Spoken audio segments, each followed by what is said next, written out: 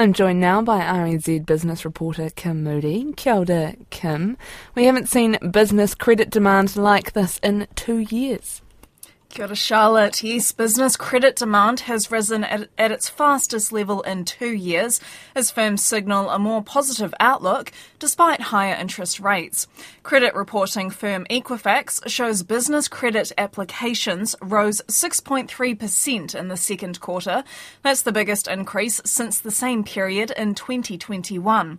Loan applications rose 7.2% and asset finance applications rose more than 13%. Equifax New Zealand Managing Director Angus Luffman says the rise in credit demand is across the board and firms are seeing more demand for their goods and services. It's really seen broad-based growth across the segments. It's not coming from anything particular in terms of the lender market, but certainly seen some different areas of growth in the different market segments. Generally, this is applications for business credit are a sign of intention to spend or invest, and so that would be generally a positive view in terms of outlook compared to previous quarters. So these credit applications or inquiries are really an early lead indicator of demand, and so that's what we see, and so that's when we look into the different segments that are growing and seeing where that demand growth is coming from. Angus Luffman says the rise in credit demand was led by the transport sector, followed by accommodation and food services and manufacturing. Automated systems manufacturer Scott Technology has won a $12 million deal for a materials handling system for the world's biggest frozen chip maker, McCain Foods. The system will be built in Scott's European factory and installed in a Canadian plant of McCain's late next year.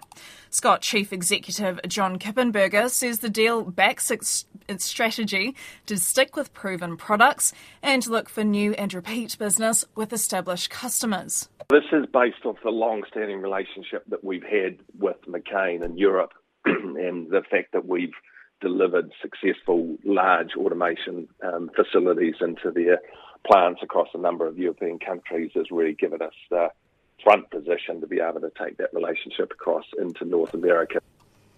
John Kippenberger says a review of the company's ownership structure and possible new investment, which was announced in June, is still underway. Telecommunications company 2 Degrees is pushing the virtues of technology as a way of improving the country's productivity.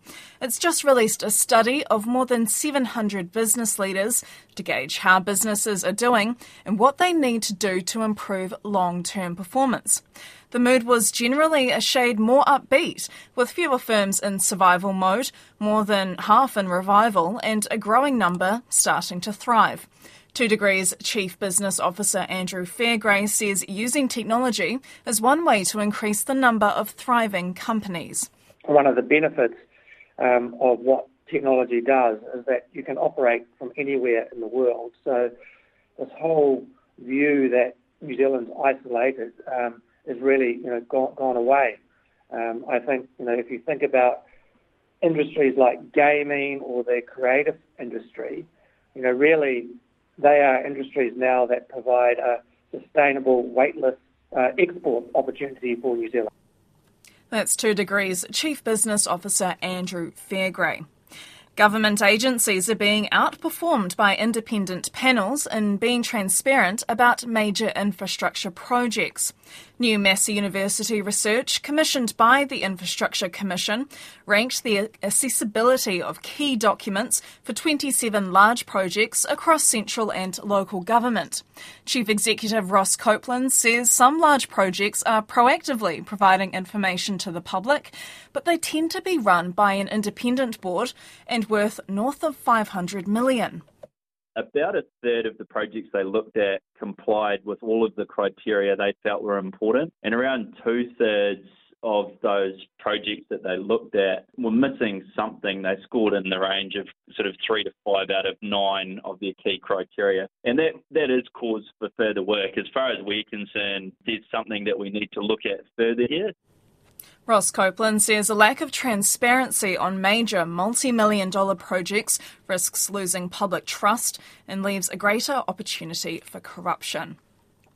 The decision by credit ratings agency Fitch to downgrade the United States to AA+ from AAA has been taken pretty calmly by financial markets after some initial shock. Fitch cited growing deficits, lack of action to tackle the US debt levels, and what it called deteriorating financial governance. Now, in short, the US financial house is in a shambles and needs to be put in order. Here's Fitch Chief Sovereign Analyst Richard Francis. First, I think the numbers speak for themselves. I mean, honestly, if the debt to GDP at 113% and growing is clearly pretty alarming. Furthermore, the fiscal deficits are large and, again, growing. The interest burden, as I mentioned, is high and growing. We do feel like governance has deteriorated, again, steadily over the last 20 years. And because of that, I think we have less confidence that the government can tackle these fiscal challenges. Now, not surprisingly, the US Treasury Secretary Janet Yellen did not agree. Fitch's decision is puzzling in light of the economic strength we see in the United States. I strongly disagree with Fitch's decision, and I believe it is entirely unwarranted. Its flawed assessment is based on outdated data and fails to reflect improvements across a range of indicators, including those related to governance, that we've seen over the past 2.5 years.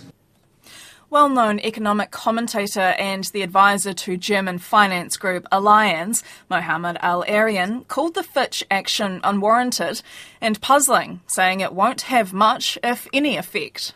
This announcement will not reduce investment, will not reduce the attractiveness of the U.S. economy, so that's the economy side. And then on the fiscal side, this in itself will not increase the borrowing cost for the U.S. In fact, if you look at what are called credit default swaps, which measure creditworthiness, they hardly move today. And you would expect them to move if the market was worried about that. Mohammed Al-Arian says by making governance a key factor in a rating, it may have set a precedent which may be used against the likes of China, Europe and developing economies. Fitch upgraded New Zealand's rating last September to AA+ with a stable outlook. And as you heard there, the US debt level is 113% of gross domestic product. By comparison, New Zealand's was 18.9% in May. Well, let's see how the market is doing today. We're joined by Mark Fowler of Hobson Wealth for the latest. Kia ora, Mark. How's the market reacted to that US credit rating downgrade? Yeah, good afternoon, Kim. Look, it's been a bit of a fizzer, to be honest with you. I think the market's certainly taking Yellen's view. The NZX 50 gross index is at 11,897 points, so sort of down about 0.5%. Some of the notable movers, Synlait Milk, they're down nearly sort of 2% this morning, trading at $1.61. Fisher & Paykel Healthcare, business known to many, that's down about 1.5% also, trading at $24.27. On the slightly more positive side of the ledger, Heartland Bank, that's trading up over 1% this morning at $1.79. And also Vector, that's trading about 0.25% higher at $4.04. So a bit of a mixed bag, and as I say, not huge market reaction from that update from Fitch. And in Australia, are they taking Yellen's view a bit as well? I think they are. So look, the S&P ASX 200, it is a little lower this morning, down about 55 points, trading at 7,299. But, certainly within markets and tolerances. A couple of notable movers there are James Hardie, the construction and building business, that's down about 2%, trading at $41.58. Xero, that's down about 3%, trading at $119.52. But again, a relatively small move this morning. And that brings us to our dollar. How's that trading today? Yeah, so the New Zealand dollar, that is trading, it's dipped below 61 cents against the US, actually, so it's trading at 60.80 against the US dollar. Against the Aussie dollar at 93.10. Against the yen, we're at 87.12. Against the sterling, 47.80, and the euro, 55.60, with the New Zealand trade-weighted index currently at 70.90. And that leaves interest rates, oil and gold. Yeah, sure. So interest rates, the 3-month bank bills, they're trading at 5.7% this morning. In terms of long-dated government debt, so the New Zealand 10-year government bonds are at 4.79%. Oil, that is dipped below 80 cents a barrel, so West Intermediate trading at $79.68 a barrel. And finally, gold, so spot gold trading at $1,936 an ounce. Kia ora, Mark. That's Mark Fowler of Hobson Wealth. We'll bring you a wrap of the day's business news and numbers around 5:30 in Checkpoint. For now, Charlotte, that's business. Thank you very much, Kim.